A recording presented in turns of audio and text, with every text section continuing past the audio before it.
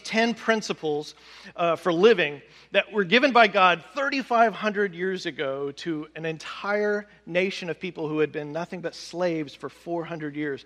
He gives them these commandments. He teaches them how to live as free human beings. And so we're digging into them to discover what we can learn. God, He's so beautiful the way he beautifully proves his love and his devotion to these people. He teaches them how to be human again and how to love God and how to love each other, right? And so we're digging down deep to try to dig down past the obvious surface of these commandments and ask, number one, how do these ancient laws give us a better picture today of how we're supposed to represent Christ and be ambassadors for the kingdom of God? And number two, what do these commandments actually reveal to us about God? Because one of the things that we're discovering is that anytime you have a rule, anytime you have a law in the Bible, it's always rooted in something deeper. It's always rooted in something greater because it reveals a little more of who God is and what he is like. And so that's what we really want to discover. We want a relationship with Jesus. I mean, that's what it's all about. It's all about relationship. And we want that relationship, so we want to discover a little more who God is. So today, we are all the way to commandment number 8. We're in Exodus chapter 20, verse 15. Number 8, you shall not steal. You shall not steal. All right. Anybody ever been robbed before? Anybody ever been robbed? Yeah? It's like this horrible feeling, right? It's like a punch in the gut. I've had things stolen a couple of times. There was one time it was really unusual. I walked out of my house one morning to my car, and I realized I had left my car unlocked. And it just so happened that I didn't really have much of value in the car, but what I did have, I realized quickly had been taken. It was like some change out of the little change thing, but also I had like a duffel bag in the back seat that I had left back there. That was back in the days when I used to work out. I used to go to the gym. Obviously, don't anymore. But so I had left my bag back there, and so I kind of had a chuckle because what these guys, whoever it was, what they got was like this really ratty old shirt, some old underwear, and some really dirty socks. And so I was like, well, God bless them, that plus, the dimes and nickels. So they obviously needed that. But when you get robbed, it's like a punch in the gut, right? Anybody ever had that feeling? There's something about it. It feels, no matter what happens, it feels very personal, Even if you were just like the random person who happened to be there, it feels very personal. There's something about it. And now, just kind of like the other commandments that we've studied, this one looks pretty straightforward, but what we want to do is dig down and see, what are those lovely bits right below the surface. So we're gonna talk about this today. First of all, remember who God is speaking to when he gives these commandments. He is speaking to former slaves, and not just one generation of slaves, not just like people he just rescued from prison. These are people who had been slaves, like I said, for 400 years. It's all they knew. It's all their ancestors knew was slavery. It means they don't have a clue how to live as free people. And when you really get to thinking about what that would do to your psyche, to your outlook, imagine what God had to teach them just about something as simple as private property, right? Part of the evil of slavery is that you don't own private property. You don't have it. What you produce isn't yours. There's someone there to take it from you. As soon as you've produced it, it belongs to your master. So anything you produce of value is taken from you. What you have in your home isn't really yours. Anyone can come and take it at any time. And so, when you have this slave mentality, if you do find something, what do? You hide it. Exactly right. You bury it, hide it, because that's all you're going to, all you can be expected to keep. So 400 years of Egyptian slavery basically would have bred an entire race of thieves when you think about it, if God hadn't shown them how to live as free people. right? So God says to them, you must not steal. You must not ever become, those Egyptians who took everything from you, who oppressed you and took all of your things, took the production of your labor and all this kind of stuff. You must never for a moment become like the place you just came from. He's teaching them how to become free people. And never become like the people who oppressed you. Don't take what's yours. Number one, because you don't need to anymore, because God is big enough and he's great enough to take care of your needs, right? To provide for you anything you ever have need of. And not only here in the journey, but on the wilderness, but when you get to the promised land, God's going to be enough to take care of you. But in essence, God is saying you're not playing that game anymore. We're not playing that. Instead, you're going to start a whole new way of living. It's a very revolutionary way of living, what God was teaching them through these commandments. Because in a real sense, the Israelites were about to experience private property for the first time. Private property. And with that responsibility of private property comes the need to respect other people's property. Right? So this is all very new to them. Now let's ask a really fundamental question to start off today. Fundamental question. If stealing is taking something that isn't mine, then the question becomes, how do I properly get what is mine? What are the ways that I properly get what is mine? Basically, it comes down to two things. Either it was given to me through a gift, some sort of a gift, or it was left to me or something like that, or I earned it. Either it was given to me or I earned it. So either someone gave me a gift of something and that was wonderful and it's mine now, or I went out there and I worked hard for it and I exchanged money to get this thing and now I have it and now that property is mine. So I earned it. Now, I want, if you have your Bibles, turn over to Deuteronomy chapter 8. Because God says some things here that are very interesting about earning things. Deuteronomy chapter 8.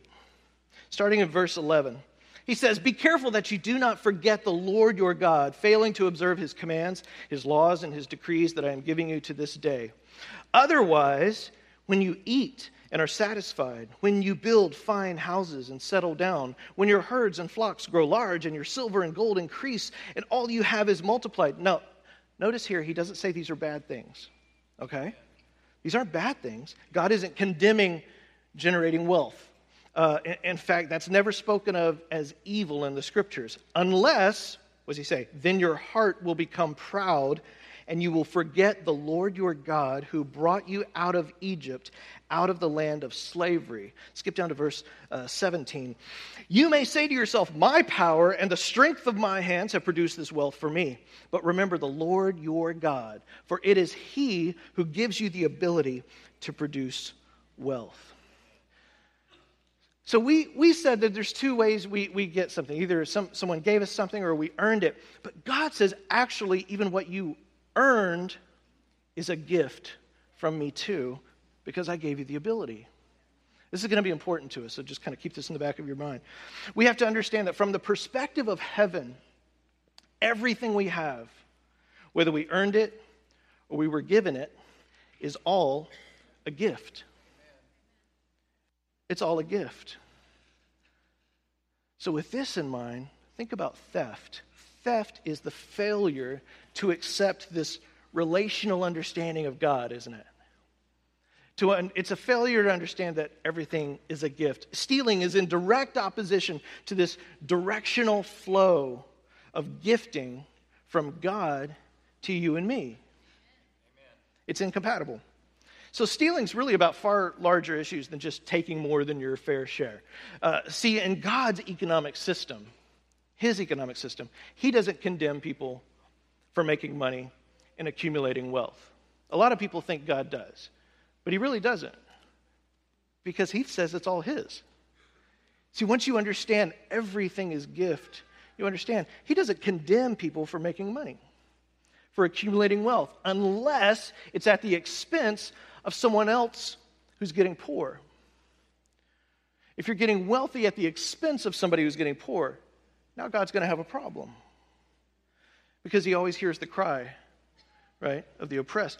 And God's best is never to take away from this person to give to this person. He's never going to do that. God's not Robin Hood. Okay? So he doesn't steal from the rich and give to the poor. And he sure doesn't steal from the poor to give to the rich. That's not God's way. See, we think of in that term because we think of zero-sum economy, right? If I have $1, that's $1 you don't get. God doesn't think that way. He doesn't think zero-sum. In God's kingdom, there is plenty. There is enough for everyone to have all their needs met and to be a blessing to other people. That's God's economy, right? That's the kingdom of heaven. But stealing says to God, no. There's a limited number of dollar bills in this world, and I don't trust you to meet all my needs. That's what stealing says to God. I don't trust you to meet my needs. So it's actually throwing in his face the blessings that God wants to give you. And it's stealing the blessings that God has blessed someone else with. You see? So let's make a kind of a logical leap here.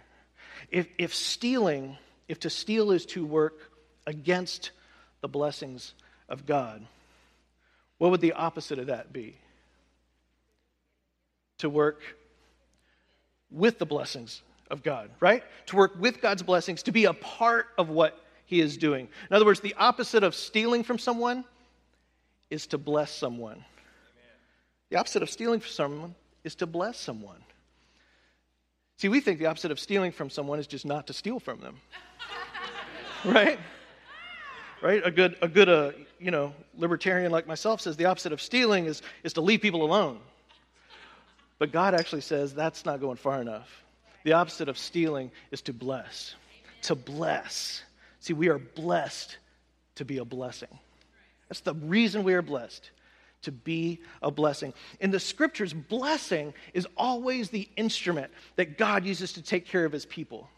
It's how God takes care of people. If you and I have gifts and talents and wealth, that in and of itself is not a bad thing. It's not something we need to feel guilty about. See, that's the problem. For many people, when you start talking about meeting the needs of the poor, when you start talking about God's heart, that he hears the cry of the oppressed, when you start talking about God's heart for the poor and the needy, the place many people immediately go to, where a lot of us immediately go to, is guilt. Right? We go to guilt for what we have. Especially in our culture, which is admittedly very blessed. Right? And so some people think, like if we say, oh, well, we're such a blessed culture, or America is so blessed, or something like that, they immediately think guilt, or they think condemnation, or they think that I'm saying, oh, we're so horrible because we have stuff. God never says anybody's horrible for having anything. Right? There's no guilt, there's no condemnation there. But people in Scripture are never chastised for having stuff, but rather for not giving stuff. That's what it's about. The issue isn't what you have, but it's what do I have that the Spirit of God is moving me to give to someone, to bless someone with. Not because I'm so great, because I understand that everything I have is a gift. So this isn't like me being so great and generous, I'm giving all of my things away. No, everything I have is a gift. But what do I have? How do I flow with the move of what God is doing, right? And everything I have is a gift, which God has given to you to both enjoy and to share with other people. He never said, don't enjoy any of your stuff, right? There is no universal law in Scripture where he says you have to sell everything you have. He told one person to do that, right? Because they had a heart problem, right? He told the rich young ruler, you need to sell everything because I'm seeing where your issue is. But we take this as a universal law. He didn't say that as a universal law for everybody. So I get to be a demonstration of God's heart. The Scripture is clear. There will be people who have and there will be people who do not have, and there is a responsibility for those who have, right? And remember this, the primary verb, we've talked about this before, the primary verb in the Bible is to give. This is the verb that demonstrates the nature of God, to give. He is a giver. It's so, when I heard Robert Morris say this, Robert Morris up in Dallas, he said this, the primary verb of the Bible is to give. I thought about it, just blew my mind. It like made everything fall into place. You know, one of those things that happen? Because it's amazing. What God is love. The Bible says God is love, but what he does is give. What does he do out of that love? He gives. It says, for God so loved the world that he gave, right? He didn't just think nice thoughts about you. He gave. That is what he does. It is the primary, just the fundamental action of God to give. And so when you give, you're actually being at your most like God. When you give, you're being at your most like God. But when you're blessed and you don't pass it on, it's actually a corruption of God's system. It's a corruption. He never blesses us with wealth just so we can sit back fat and happy and be the final destination for our riches. He never meant for us to be the final destination for what he's given us. In fact, I'll say this. I'd be really careful to ever find myself in a position where I no longer need to depend on God to supply my needs. Right? It's not wrong to be wealthy. It kind of goes back to that whole scripture, when he said it's easier for a camel to go through the eye of the needle than a rich man. See, he didn't say it's impossible for a rich man. It's not like it's bad to be a rich man. It's difficult because there's a difficulty involved there. When you're a rich man, there's a difficulty there, right? Because the tendency is to get the riches, to feel like I've arrived. I don't really need God anymore. I don't got to trust in the Lord. And I think that's a very dangerous place to be in your life, right? To be in a place where you no longer need to depend on God. That may be a sign. I'm not condemning you, but there may be a sign that we need to stretch ourselves a little. If we find ourselves in a place, I don't really need God. I need to stretch myself so I can be used of God, right? Because blessing is the primary economic driving force in the kingdom of God. I'm going to say that again. Blessing is the primary economic driving force in the kingdom of God. Here in the world, we have a lot of different things that drive our economy. If you ask some economists, they'll actually tell you the system of debt and credit is actually what drives the economy, right? Debt and credit. And the fact that there is debt and there is credit, it's what makes businesses borrow from banks and banks lend money, and it keeps everybody happy and buying things and all that good stuff. That's one of the reasons why we always say, one of the easiest ways to get yourself out of the rat race and not be subject to the economy of the world is to get yourself debt-free, right? Don't be beholden to the banks out there. But the world system runs on debts and credits and this sort of thing. God's system is totally different. In the kingdom of heaven, the economic driving force is blessing. Blessing. It's how things happen in the kingdom of heaven. Amen? In Acts chapter 2, Jesus had, you can turn there if you want to, Jesus had just left the planet and the church was exploding. It was growing so fast. And what started with a few disciples quickly spread to this radical movement of thousands of people. Acts chapter 2, in verse 42, he says this. It's describing the early church. They devoted themselves to the apostles' teaching and to fellowship and to the breaking of bread and to prayer. Sounds like picnic Sunday, right? Everyone was filled with awe at the many wonders and signs performed by the apostles, and the believers were together and had everything in common. They sold property and possessions to give to anyone who had need. So notice here, nobody's poor. Nobody's so poor that they had to steal, right? Everyone took a role in the well-being of others. That was just what it meant to be part of the community. Right? If you had a need, then other people rose to the occasion. And it wasn't just all up to you, because everybody would help out. That's not just what they believed, it's how they lived. In fact, 2 chapters later, we go on to read that it says there were no needy persons among them. It's amazing. 2 chapters later, they've gone from like sharing food and clothes to selling their homes and things like that, right? It's like they're trying to outcompete each other for who can be the greatest blessing to people. It's an amazing thing what's going on here.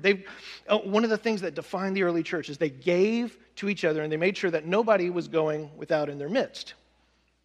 Now, let's look at how this contrasts with another picture of the church when religious people get together and don't practice generosity. Over in Isaiah, God gets he gets really cranked up angry at some folks in Isaiah chapter 1, verse 10. He says, "Hear the word of the Lord, you rulers of Sodom. Listen to the instruction of our God, you people of Gomorrah." That can't be good. Right off the bat. Right? If Joy ever comes down and gives us a word of knowledge and starts out, "You people of Gomorrah and Sodom," we're going to need to change some things around here. Verse 11. "The multitude of your sacrifices, what are they to me, says the Lord? I have more than enough of burnt offerings of rams and the fat of fattened animals. I have no pleasure in the blood of bulls and lambs and goats. Stop bringing meaningless offerings." In verse 14, he says, "Your new moon feasts and your appointed festivals I hate with all my being. They have become a burden to me. I'm weary of bearing them." In verse 15, "When you spread out your hands in prayer, I hide my eyes from you. Even when you offer many prayers, I am not listening. Your hands are full of blood." God is in a bad mood right here, right? I think these are good religious people. Let's understand, he's not like talking to some pagan society who are off living in sin. These are good religious people who are doing everything right. They're doing all the right rituals. They go to church. They sing the right songs. They got their hands in the air. Praise the Lord. They're saying all the right things. So what have they done wrong that's gotten God so fired up? Look at verse 17. "Learn to do right. Seek justice. Defend the oppressed. Take up the cause of the fatherless." That's the orphans. "Plead the case of the widow." They've neglected the poor. They neglected the poor. See, they're acting holy. They're acting holy, but they're not reflecting the generosity of God to the world. They're withholding God's blessing, which means they're representing God badly. And he gets cranked up about that because we're the representatives of God, right? So he cares what we're doing. He cares about how the world is looking at us. And God considers this theft. Theft. Here's something else God considers theft. Over in Malachi, he says, "Will a mere mortal rob God? Yet you rob me." But you ask, "How are we robbing you?"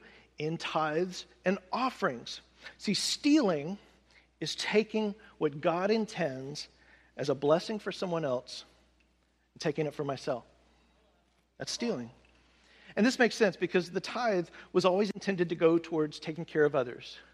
With the Old Testament, New Testament, that's where it was. The Scripture is very clear on this principle of returning to God your first and your best. The Bible calls it the first fruits. And it's all through the Bible, Old Testament, New Testament, during the law, before the law, after the law. We've talked about this before.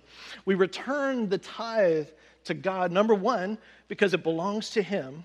Because everything we have is a gift. And so the tithe is a demonstration that everything I have is a gift, so I'm giving you my first tenth, my first and my best. I'm giving it to you, Lord, or returning it back to you. And number two, because it is an instrument God uses to take care of those in need.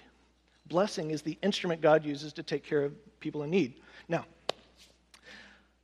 let's get even more practical about how we can live this blessing lifestyle. Because this is more than just about, hopefully we're understanding, this is more than just about not stealing from people. We want to actively become an instrument that God can use to bless people. Amen? Amen, because that's a really cool life. John the Baptist, he gives this really simple principle that anyone can live by. It was beautiful. In the book of Luke, the Gospel of Luke, chapter 3, verse 11, John answered, "Anyone who has 2 shirts should share with the one who has none, and anyone who has food should do the same." Now, this helps me a great deal. This scripture. This helps me because immediately where my mind goes, I don't know if you're like me, when I'm confronted with God's desire to help other people, with God's desire to be a blessing, or desire from me to be a blessing, my first impulse is kind of always like, I need to jump on a plane and fly to somewhere and help people 3 million miles away, right? We have this impulse in our minds. Anybody else get this? You hear somebody talking, and you're like, oh, if I were a really good spiritual person, I would just drop everything, trek to the jungles of Patan, like Jimmy, and and where everybody's like half naked, and I would go like give them a bunch of granola bars and blue jeans and whatever it is. Anybody else get this? And so you get this sort of like guilt thing, like, oh, if I were just more spiritual, if I were more spiritual. And you immediately think, I got to go somewhere to really make a difference and obey God. But the question, maybe, because John phrases it here in terms of neighbors. That's who he's talking about. Maybe the question starts off simply, what do I have two of that I can share? What do I have two of that I could share? Maybe it's a lot more immediate and practical than we imagine. Who right around me has none and I have two? What if it just starts right there? Who has none and I have two? Or maybe you start by asking yourself this question. Let me say this right. In your closets, is there anything you haven't worn in the past year? Right. I see a husband nudging his wife over here. That's going to be a long ride home. Right? Or maybe we just need to, we all need to admit very honestly, we don't know if that's ever going to fit. Right? That thing you're holding, yeah. I've got a few of those, yeah. How many of us have bigger closets than we do living rooms? How many of us have devoted more space for storage than we have to fellowshipping with people? Right? Or we've invested more energy into storage than we have relationships. Storage. Right? Now, it's not meant as a condemnation, but maybe it's a symptom of something that's not quite spiritually healthy. Right? Maybe. We could all admit, yeah, maybe I'm not got it all together yet.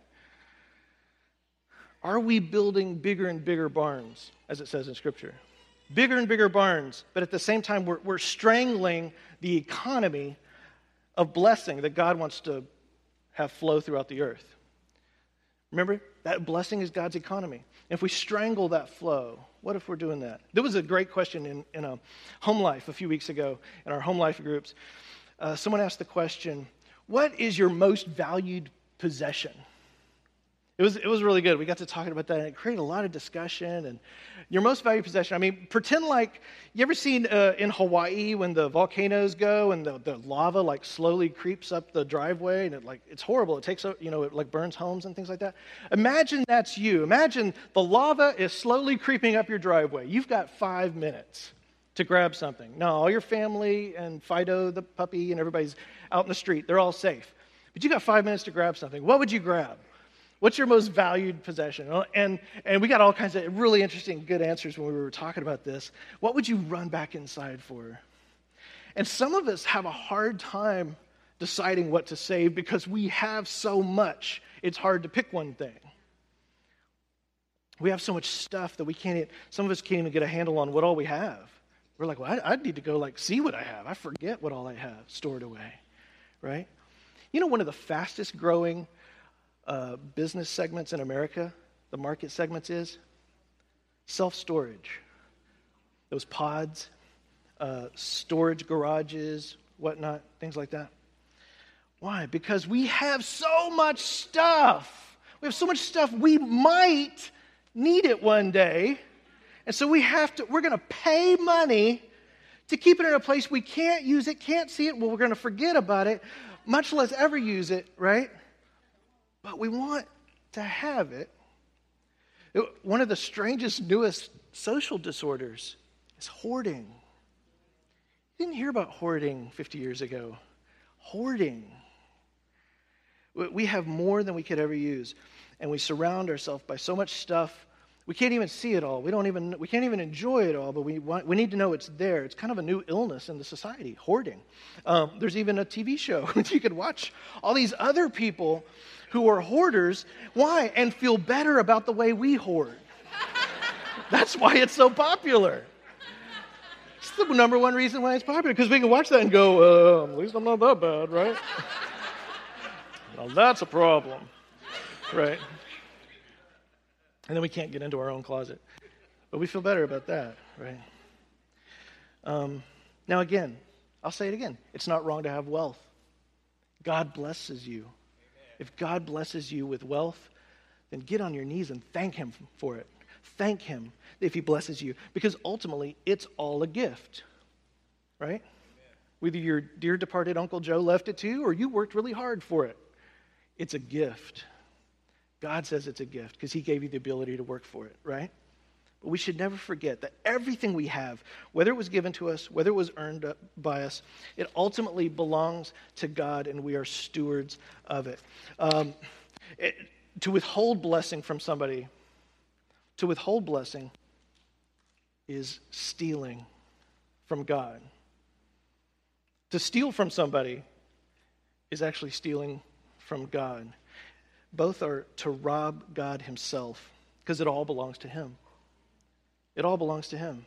So whether I'm actively stealing from someone or I'm defrauding my place of work, right? Or I'm cheating my employees, or I'm stealing from the state by withholding my taxes illegally. Hello? Right?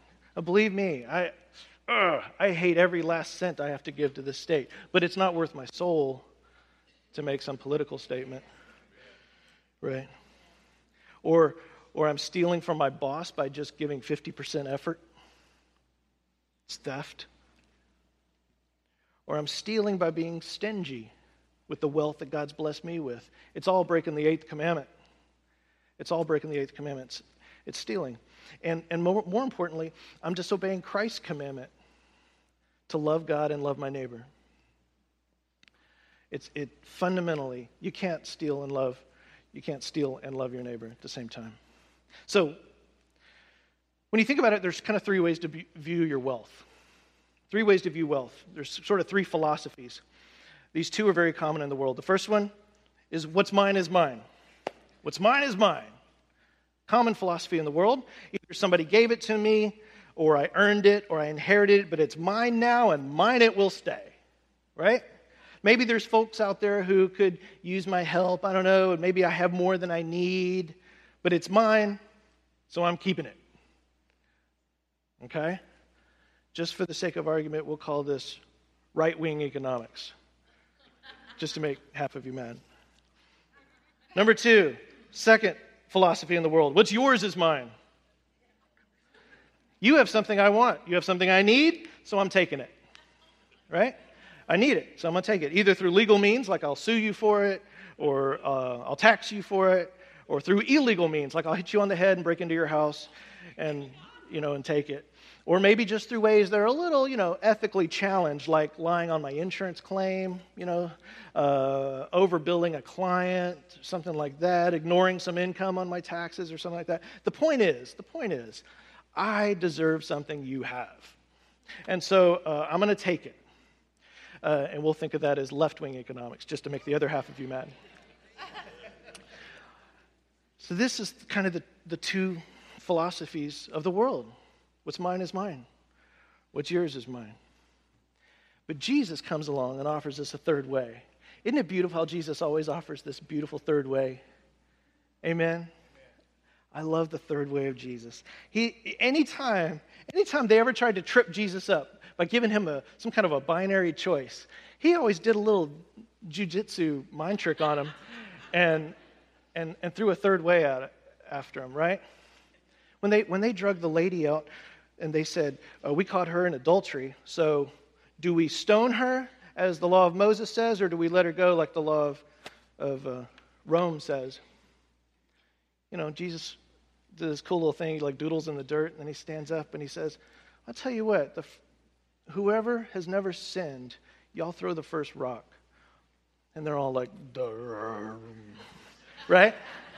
Wasn't expecting that one. Right? When they said, these Roman soldiers, these are so terrible, they make us carry their stuff a whole mile down the road. What should we do, Jesus? If they want us to carry their stuff a mile, should we carry it just like sheep? Let them Just kick us around? Or should we fight back like rebels? They're wanting him to give an answer, right? What does he say? He goes, I tell you what, if a soldier asks you to carry it, his pack, he wants you to carry it a mile, you carry it 2 miles, right? Third way. Hi-ya! Third way Jesus. I love Jesus. He always offers a third way. There's so many examples of this in the Bible. You could do a whole series on Jesus' third way. Hey, that's a good idea. Note to self. All right. Third way. The world says what mine is mine, or what's yours is mine. Jesus comes along and says what's mine is his. What's mine is his. Everything I have actually belongs to God. And I am a temporary steward of all of his stuff. It's not mine to waste, and it's not mine to hoard. It all belongs to God. And he wants me to enjoy it, to share it freely and joyfully with other people, to spread the kingdom of heaven, to keep that economy of blessing flowing. This is the concept of stewardship. Stewardship is a big deal. It's very important. It's a big theme in the Bible, stewardship. In fact, in the Bible, when it talks in Scripture about who is qualified to be a pastor, in 1 Timothy 3 and over in Titus 1, do you know what one of the first things it says? They must be a good steward, right? And then, it talks about, they have their family and their theology and morality and all that good stuff, but the first thing it says is they have to be a good steward. Now, stewardship is very countercultural. It doesn't make any sense to the world out there, outside these doors, right? Stewardship. It's not capitalistic. It's not communistic. It's kingdom of heaven. Stewardship is kingdom of heaven. It's totally different. It says that every cent that passes through your possession belongs to your Father in heaven. Every cent belongs to your Father in heaven. Every brick in my house, every can of good in my pantry belongs to God. Everything I have is a gift. And stealing in any form is failing to acknowledge that everything comes from the Lord, and everything will eventually return to him. So, to close this today, I want to be kind of pastorally to you for a few minutes. I'm going to give you 3 ways. 3 ways to help guard your heart against the spirit of theft, okay? This is how to protect yourself. If you're taking notes, here we go. Number 1, cultivate a heart of generosity. This is everything we've just been talking about. That's what we've been talking about. Develop a craving to be a part of the blessing that God is pouring out to other people. Practice generosity. Even if you're not feeling it, if you practice it, you'll start to feel it. You'll start to feel it. You'll start to you'll see people and you'll just want to start helping them, right? Because I'll tell you what, between you and me, God is looking for people who will be a conduit for his economy of blessing, right? And if you're blessing with everything he puts in your hands, you're being a blessing to people, he's going to make sure you are a part of that economy of blessing, right? Not so you can get rich and fat and happy. He wants to go bless other people, and he will use you. And there's no greater joy, right? This isn't about getting rich. This is about feeling more joy than you've ever felt in your life. Being a blessing to people. Being a blessing to people. Number 2, another way to guard your heart, to protect your heart, is cultivate a heart of gratefulness. Gratefulness. Oh, this is so big. This is another whole sermon right here. But are you consumed by what you have or by what you don't have? Does that consume you? It's about your focus. Are you always thinking about what you don't have? In Philippians, Paul says don't be anxious about anything. Don't be anxious about the things that you don't have, that you need. Be thankful and pray about it. In all thanksgiving, he says, in all thanksgiving, with prayer and supplication, make your requests known to Jesus. So we often reverse that. We're anxious about everything and pray about nothing. I mean, that's, just being honest, right? It doesn't make you evil, it just makes you human. We get anxious about stuff and then we forget to pray. Paul says, flip that around. Pray about everything. And don't be anxious about anything. Having a heart of gratefulness. And number 3, cultivate a heart of contentment. Contentment. Contentment is one of these weird things. I have to tell you, I used to have a real mixed feelings about this word. I don't know if you're like me. It's a misunderstood virtue. To some people, contentment feels like giving up. You know what I mean? Like content. Ugh.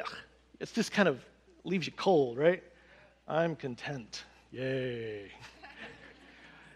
I always thought, man, contentment. I don't get contentment. It feels like giving up. It turns out contentment is not about giving up. Contentment is about having patience with where you're at and faith in God's leading. Right? It's the difference between impatience and patience. How many of you remember what it was like to be 12 years old? Were you ever like impatient to be 18 and make your own rules? Right? And you get really anxious about it? And was there anything you could do? Was there any amount of like trying really hard, if you just applied yourself, could you all of a sudden become 18? No, right?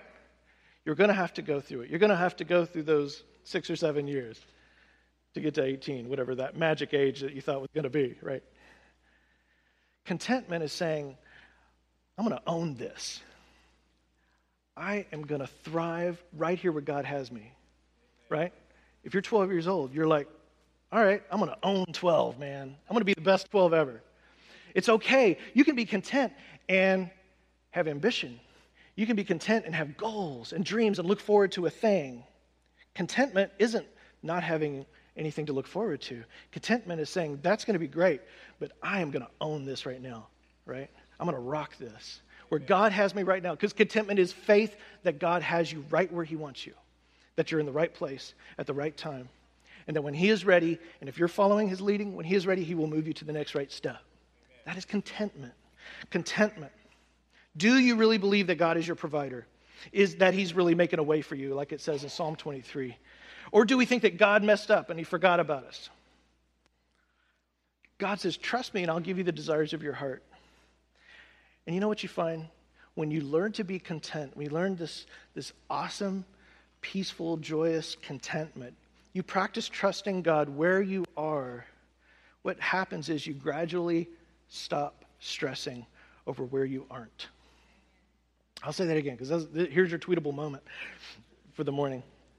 What you find when you practice trusting God where you are, what happens is you gradually stop stressing over where you aren't. Because you're trusting the Lord. You're trusting the Lord. You know, I'm where he wants me, and he's going to show me the next right step. And this journey that I have is going to be good for me. He's got it all taken care of. He hasn't forgotten about me. He hasn't abandoned me, right? I'll be 18 eventually, right? 3,500 years ago, God gave these laws of love to the Israelites, not just so they would have another list of rules. These are not just about having another list of rules to keep. God gave these to teach us how to be free human beings. Amen. It goes for us too, because we were born into slavery. Every single one of us are born into slavery until we accept Jesus. We're slaves. We don't even know it, we're slaves. God teaches us how to be free human beings, and I believe that God wants to set people free right here today. He wants to set us free from greed. He wants to set us free from poverty. He wants to set us free from desperation, free from laziness. See, all these things are kind of like roots that lead people to steal in some way in their life. He wants to set us free from these things. He wants you to depend on him because he cares for you. We have to accept that he cares for us. He wants to change our very nature from grasping and clawing through life like, pirates, thieves, and hoarders. He doesn't want that for us. He wants to set us free. He wants us to become people who reflect his generosity and who are a blessing to everybody around us. Because the truth is, you can't be a taker. You can't be a taker, a stingy person, and be truly Christ-like. If you're like, man, that's kind of my nature. If you were just, being honest to yourself, I'm kind of a taker. I'm a little stingy. I'm tight that way. God can do something with you, right? He can deliver you from that. Because you can't be truly Christ-like. Because stinginess is foreign to him. It's opposite of who Jesus is. There's nothing stingy about Jesus. if you're the type that has to be the first in line, if you're the type that has to take more than your share, that always has to have your hand out, I encourage you, just repent. Repent this morning and ask God to transform you into somebody who reflects who he is. Become a generous person. Because God wants to turn you into a generous person. He wants to transform you into the image of his son. Jesus is the most generous it gets, right? He wants to make you generous. He wants to make you grateful. He wants to make you content. A person who is blessed to be a blessing. Because that's what love looks like. Amen?